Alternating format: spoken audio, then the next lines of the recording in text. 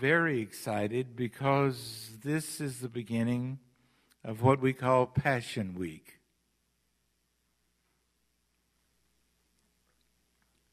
Now, I talk a good bit about words like passion and intimacy. And I want us to think about that because, unfortunately, because of mankind and sinfulness, those two words, passion and intimacy, sometimes have gotten a bad reputation. And I don't want that when it comes to the Lord and with loving Him and loving His people and loving your mate and loving your family, because we are given the spirit of passion and intimacy.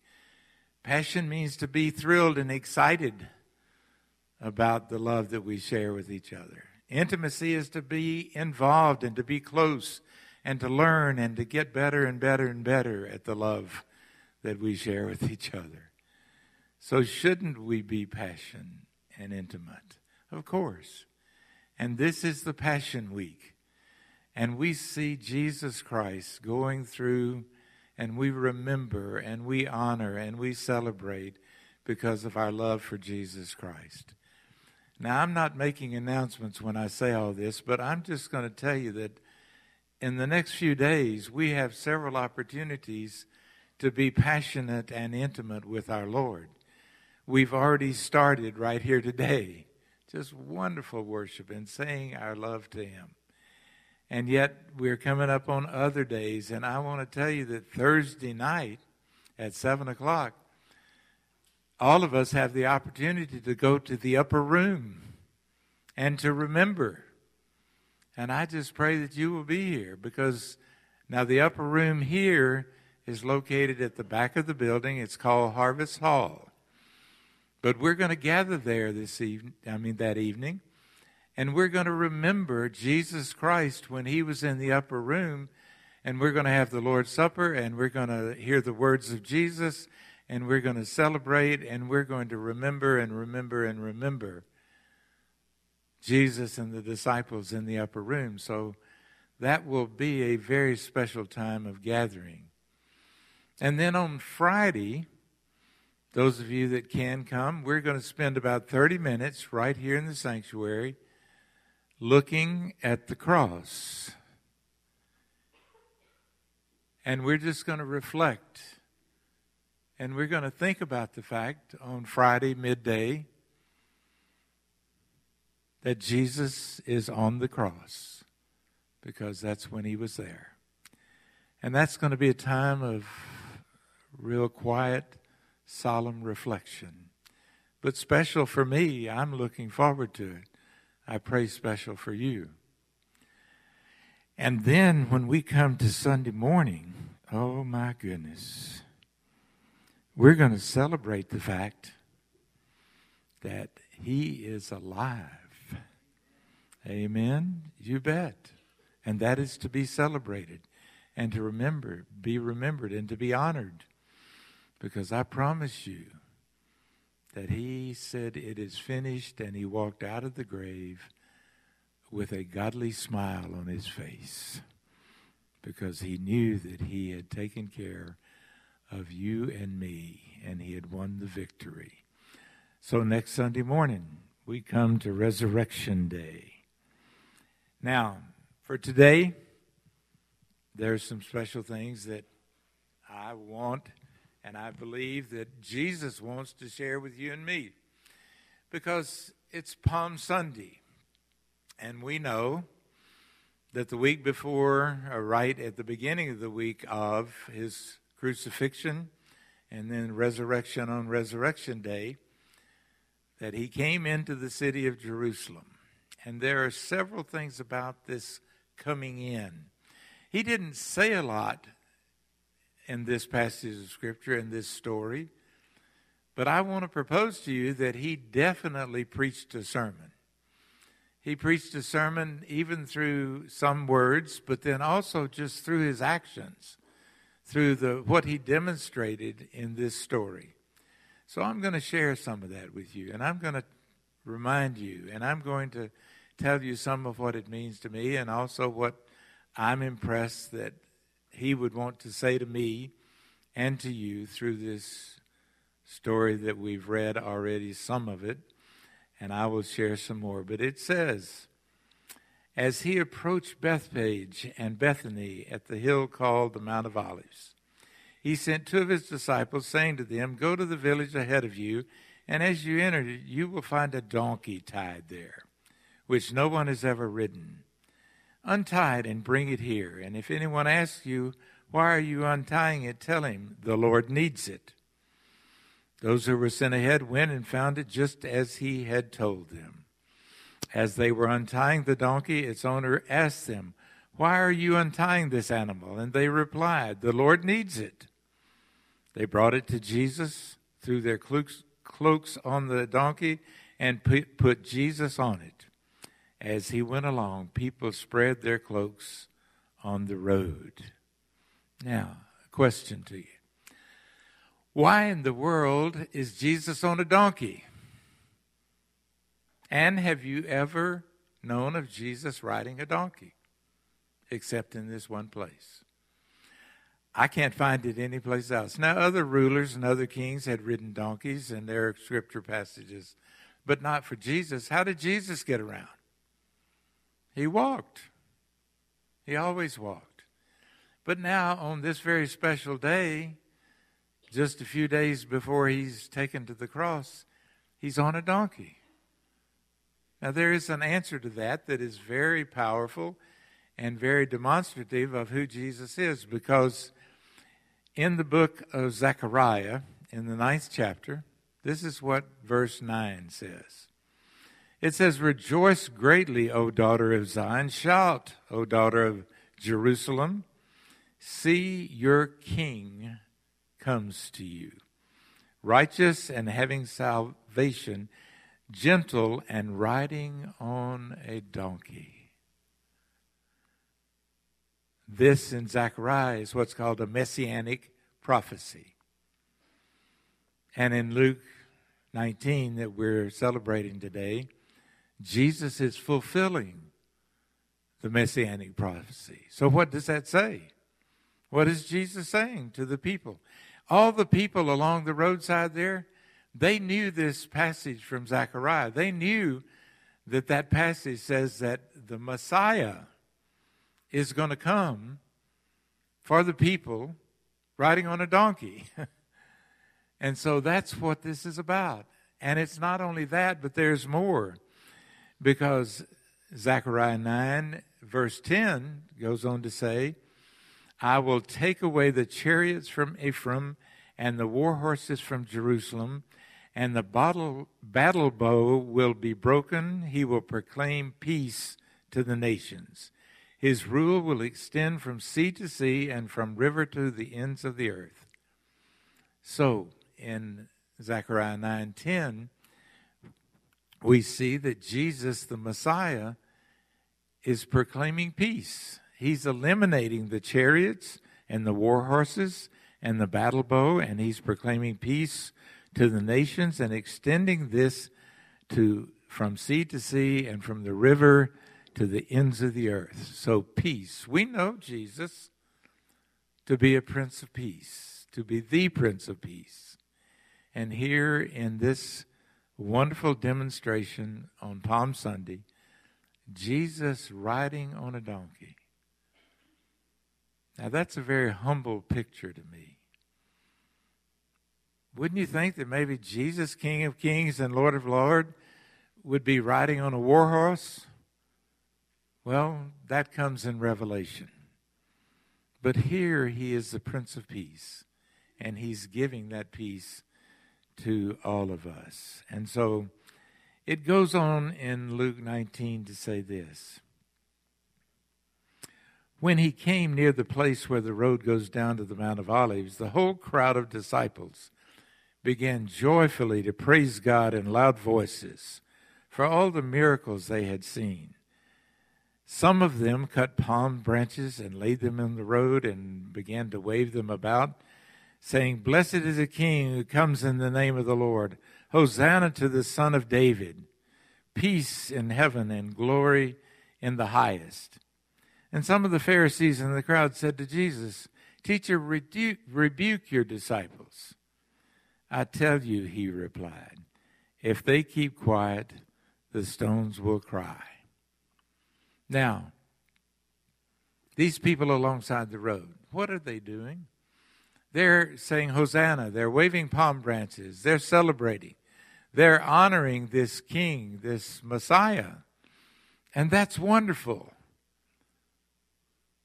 But they're honoring and wanting and desiring and begging for an earthly king, a winner over the tyranny and the oppression and the dictatorship of the Roman rule. Now, we know that from other passages of Scriptures. The people wanted an earthly king. They were thinking, here's the Messiah. We've heard prophecies. We know from Zechariah. We know from Isaiah. We know from other places that the Messiah is coming and he's going to be our king. And they're wanting an earthly king. Sometimes you and I want earthly kings. But I want to propose to you that even though the people were looking for an earthly king, God had a better idea. God had a better idea, because not did he just want to win over tyranny, but God's better idea was to win over death. That's what this is about. That's the peace that Jesus is bringing into our lives. To win over death. Now, yes, all of us physically are going to die. But are we going to die? Or has Jesus taken care of that? Now, you think about it. Yes, I am physically going to die. Yes, you are going to die. It's part of the struggle of life. However, I want to remind you of two very powerful scriptures, what God's Word says, and even the second scripture I'll share with you specifically says what Jesus said. And so listen very carefully to 1 Corinthians 15, verse 54 through 57. It says, "When the perishable has been clothed with imperishable, and mortal with immortality, then the saying that is written will come true. Death has been swallowed up in victory. Where, O death, is your victory? Where, O death, is your sting? But thanks be to God, he gives us the victory through our Lord Jesus Christ." I like the term victory. Remember, God had a better idea. He wanted to win over death, not just over tyranny and human rule. But also, this passage from the 11th chapter of John, this is when Lazarus had died. Mary and Martha, the sisters of Lazarus. And Martha encounters Jesus as he gets there a few days after Lazarus has died. And Martha says to Jesus, "Lord, if you had been here, my brother would not have died. But I know that even now God will give you whatever you ask." And Jesus said to her, "Your brother will rise again." And Martha answered, "I know he will rise again in the resurrection at the last day." And Jesus said to her, and please listen very carefully, because Jesus said to her, and Jesus continues to say the very same thing to you and me. Jesus said to her, "I am the resurrection and the life. He who believes in me will live even though he dies." Sounds like double talk. He who believes in me will live even though he dies. And whoever lives and believes in me will never die. Now, I want that to sink in, because Jesus Christ is saying again that you and I, in our belief in him and because he is in our life, that we will never die. Now, he said it very powerfully in John 3:16. For God so loved the world that he gave his only begotten Son, that whosoever believes in him will not perish. That means will not die, but will have eternal life. And so therefore, Jesus Christ is saying over and over that when we believe in him, we will not die. Now don't miss that, because that's the hope of eternity. And I'm not saying that, and mankind is not saying that. Jesus said, if you believe in me, you will never die. So here's God's better idea. Yes, it would be wonderful to have winning over tyranny and all that the people of Jerusalem were going through in that day. But it's a much better idea for all of us and all eternity for there to be a victory over death. And that's part of Jesus' sermon here on this day. But it goes on there in Luke 19. And it says, as he approached Jerusalem. Now I'm going to stop there. I'm going to stop 2 or 3 places here and just tell you a couple things. As he approached the city of Jerusalem. Now, from what I understand from doing some research and reading some people that know more about it than I do, Jerusalem became the city of God in about 700 BC. 700 years before Jesus Christ even came on this earth. Jerusalem was declared the city of God. Now, is Jerusalem still the city of God today? Yes. Is Jerusalem at peace? No. Jerusalem is in turmoil, in war, in attacks, and in chaos. But it's still the city of God. Has been all of these hundreds and hundreds and hundreds of years. And it will be the city of God. And it will eventually be the new Jerusalem, the holy city of God in the end days. And so Jerusalem and God have had a love affair for hundreds of years. Now I want you to think about that. Because God has said, Jesus has said, this is my city. This is where I live. This is where my temple will be.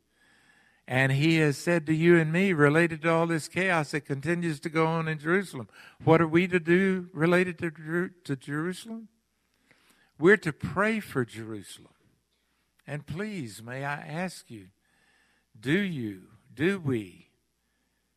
Because that is the city of God, and that's not going to change. In fact, the way it will change, it will become the pure city of God. Absolutely, and hallelujah and amen. But God has had this love affair going. And so here we see Jesus. And it says, as he approached Jerusalem, and then he saw the city, he wept over it. Now I want you to realize that this word wept, it's not just light tears. It's not just a little emotional upheaval that Jesus had when he saw and thought about the city of Jerusalem. He sobbed. He had gut-wrenching sobs as he wept over this city of God. Now, why in the world was Jesus Christ weeping so deeply over this city? Well, it goes on and it tells us. It says, if you, even you, now I'm going to stop there. Doesn't that sound like a pleading statement from somebody that loves this object of his weeping? Yes, if you, even you. Jesus knows, and he's about to say this, he knows that these people of Jerusalem are not going to accept him. They're going to rise up and crucify him in 5 days. And he says, and you, even you, if you had only known this day what would bring you peace. Peace. Remember, Jesus is the Messiah. He is the Prince of Peace. Now, again, as we think about all this, please take it personally. What about you and me? Do we know what would bring us peace? Because you and I in this world are not at peace. But he says, you, even you, if you had only known this day what would bring you peace, but now it is hidden from your eyes. This is part of why he's weeping. Because these people were blind. They were blind to the Messiah. They were blind to his presence. They were blind to his gift. They were blind to his salvation. Now, I trust, I hope, I believe that maybe everybody in this room has salvation. If you don't, please talk to me before you leave this building today. But I trust that all of us are believers. We have Christ in our life and we have salvation. But do we have the peace of Jesus Christ? I just want you to think about that. I know people. I know myself. I know that much of our lives we're not at peace. And so I wonder, are we blind, or is this peace of Jesus Christ hidden from your eyes and from my eyes? And has Satan even blinded us to the truth that if we live according to God's ways, according to the presence of Jesus Christ in our life, then we will be at peace. He has promised that. Now he goes on to say, and this is more of his weeping, he said, the days will come upon you when your enemies will build an embankment against you and encircle you and hem you in on every side. They will dash you to the ground, you and the children within the walls. They will not leave one stone on another. Now, this is what happened in 70 A.D. This is after Jesus, after crucifixion, resurrection.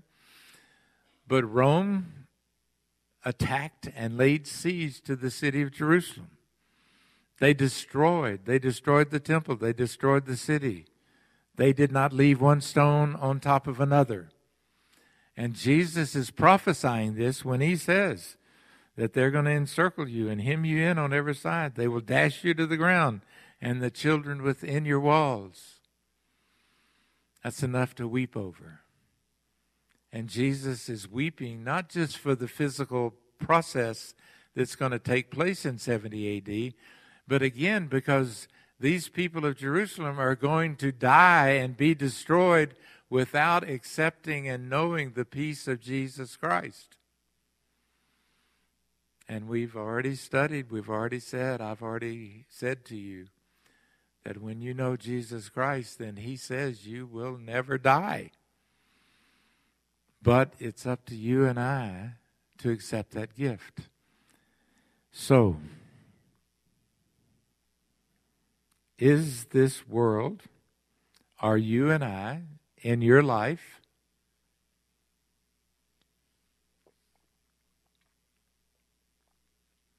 are you at peace? I hope so. I want to remind you of one of my favorite verses, John 14:27, and we're going to go over this again Thursday night when we gather in the upper room. Because the night before he was crucified, Jesus Christ said to his disciples 2,000 years ago, over 2,000 years ago. But he also says to you and me here today, in John 14:27, he says, I've got to go, but I'm going to leave with you a parting gift, and it is the gift of my peace. And he said, this world does not know anything about this kind of peace, meaning the world is not going to be at peace, and there's no place in this world where you can find this peace except in Jesus Christ. He said, this is my parting gift of my peace. And then the last phrase of John 14:27 is just absolutely astounding. Because Jesus said, and with my peace, you do not have to be afraid. Are you aware of that? And I know every person in this room experiences fear. It's a part of our human condition. Now, Jesus said, with his peace, with his gift, with his presence, if, there's got to be an if in here. I'm sorry. But it does not come automatically. If you and I immerse ourselves in that, if you and I believe that, if we live according to that, then there's a peace that will help you, will allow you, he will work with you so that you do not have to be afraid. So I want you to think about that for a moment, because this world is full of fears. This world is full of chaos. This world is full of hatred and wars and violence and all sorts of things. But Jesus said, if you will accept my gift, then you do not have to be afraid, and there will be peace. Now, I have one more thing that I got to ask you. Are we living up to our responsibility to spread the peace of Jesus Christ? Now, he is the author of peace, but you and I, as the church of Jesus Christ, are the agents of peace. We're the ones that, through us being the instruments of peace, we can promote peace, we can spread peace, we can speak peace, we can live peace, we can share peace with each other, we can treat each other peacefully. I'm wondering, and here's the real harsh question. As Jesus wept over the city of Jerusalem 2,000 years ago, does he weep today over you and me? Does he weep over his church? Because so much, and I'm not talking about just this church, I'm talking about the church. So much of the time, it is inept, it is self-absorbed, it is divided, and it is not focusing on being the agents of peace that we're to be. We have been given a calling. We've been given a command that we are to stand in the presence and in the power and in the reality of Jesus Christ and his gift of peace. And then we're to be agents of that, spreading it wherever we can go, whether it's right next to you right now with your family member, your spouse, your friend, or whether it's your neighbor, or whether it's the community, or whether it's the city, or whether it's the nation. But we are to be, the church is to be, the agents of peace. I just pray that if he's weeping over us, that we will do what's necessary to change his sadness. Please pray for that, the peace of Jesus Christ in your life and in this world. Let's pray, please.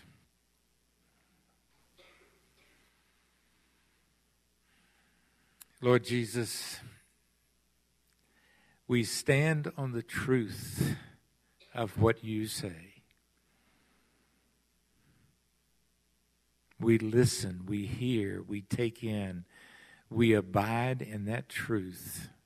We pray that we would abide in that truth, that we would know that this is your message to us as we come to Palm Sunday, as we come to Resurrection Day next week, as we come to the fact that you are our living Lord and that you promised and you have given, you have offered your gift of peace.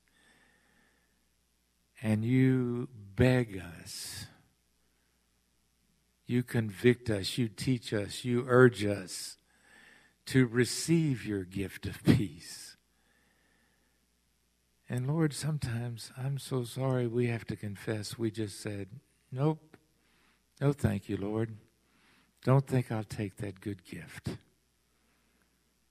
And I hate to even say that, but please forgive us.